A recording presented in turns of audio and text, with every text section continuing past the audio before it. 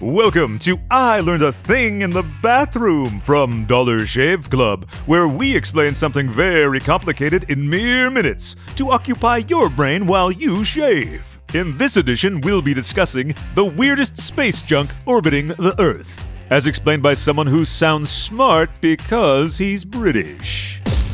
Despite being fun to say, space junk is actually an enormous problem.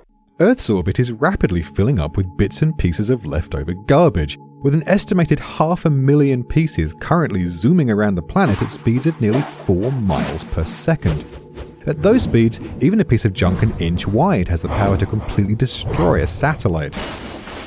Which is why the Department of Defense's US Space Surveillance Network keeps very careful tabs on anything over 4 inches, of which there are currently around 21,000. Yikes. So what is all this space garbage made of? Old banana peels and used tissues? Not quite. Most of it is made up of fragments of things like, destroyed satellites. In 2009, for example, Russian satellite Cosmos 2251 and American satellite Iridium 33 collided, creating more than 2,000 of these larger fragments and hundreds of thousands of smaller ones. It was, in every sense, an absolute disaster. So is all of it made up of exploded satellites? No, there's some much stranger stuff out there. Some of it's just stuff you'd expect might get lost by astronauts working in space. Various implements, from pliers and tool bags to a spatula, have been reported lost. Funnily enough, the very first American to walk in space, Ed White, lost his glove out there, which orbited the Earth for a month before burning up in the atmosphere, something that sadly doesn't always happen, hence the problem. But you said there was also weird stuff. Oh yes, pee for one.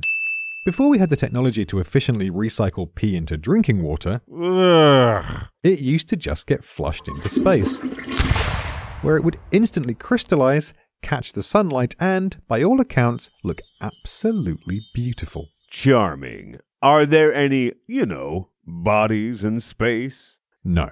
All those who've perished in space have thankfully had their bodies recovered. But there are certainly plenty of ashes. Although the most famous person to have had their ashes shot into space was Star Trek creator Gene Roddenberry, he was actually just one of hundreds to have had a space burial, ranging from NASA scientists to philosopher and LSD enthusiast Timothy Leary. So there's, cremated remains just floating around in space now? Not as such. The ashes are kept within the spacecraft, where they either orbit the Earth and then, by design, burn up in the atmosphere, or they continue on to their destination. Scientist Eugene Shoemaker, for example, had his ashes scattered, or perhaps exploded might be a better word, on the Moon as part of the mission of the probe carrying his remains. Then there's Clyde Tombaugh, the man who discovered Pluto. A portion of his ashes are held inside the New Horizons spacecraft, the one that recently gave us all those amazing photos of the planet. If it is a planet this week.